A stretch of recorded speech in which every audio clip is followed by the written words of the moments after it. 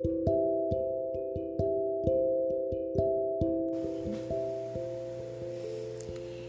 day after Christmas, I turned 40. This makes me a lot older than other first time dads.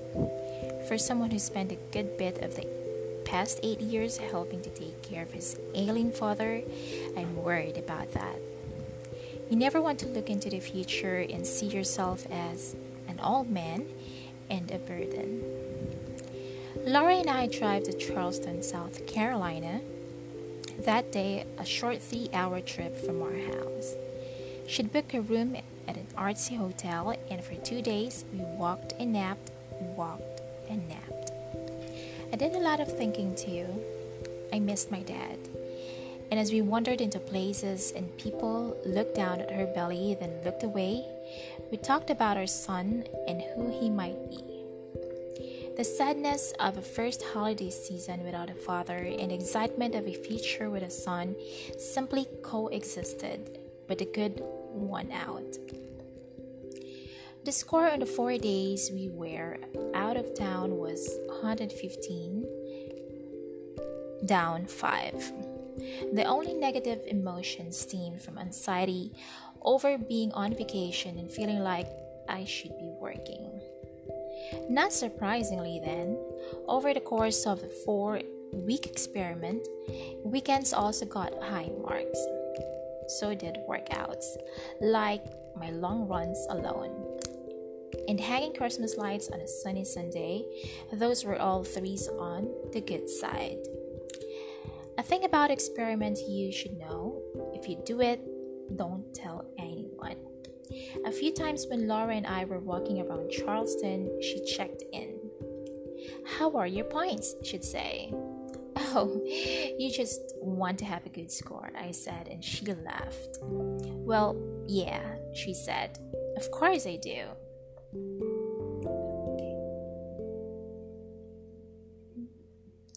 The last days of the experiment were over New Year's. You read a lot of assessment of the past year around then. People painfully share how bad their year was or how much they accomplished. Most of the assessment reveal more about the person's outlook, life, than real data.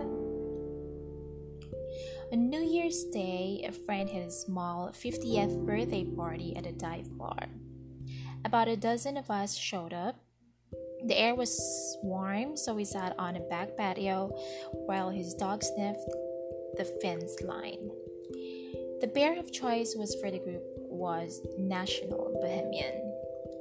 Nativo, if you have the right perspective, a bad beer that can be fantastic. It's from Baltimore and carries a lot of the personality of that city. It can taste a little rusty on the first sip, but if you embrace it, you can delight in its toughness. On the back of the cans is saying, "Live pleasantly," and it made me smile. I gave it a 3.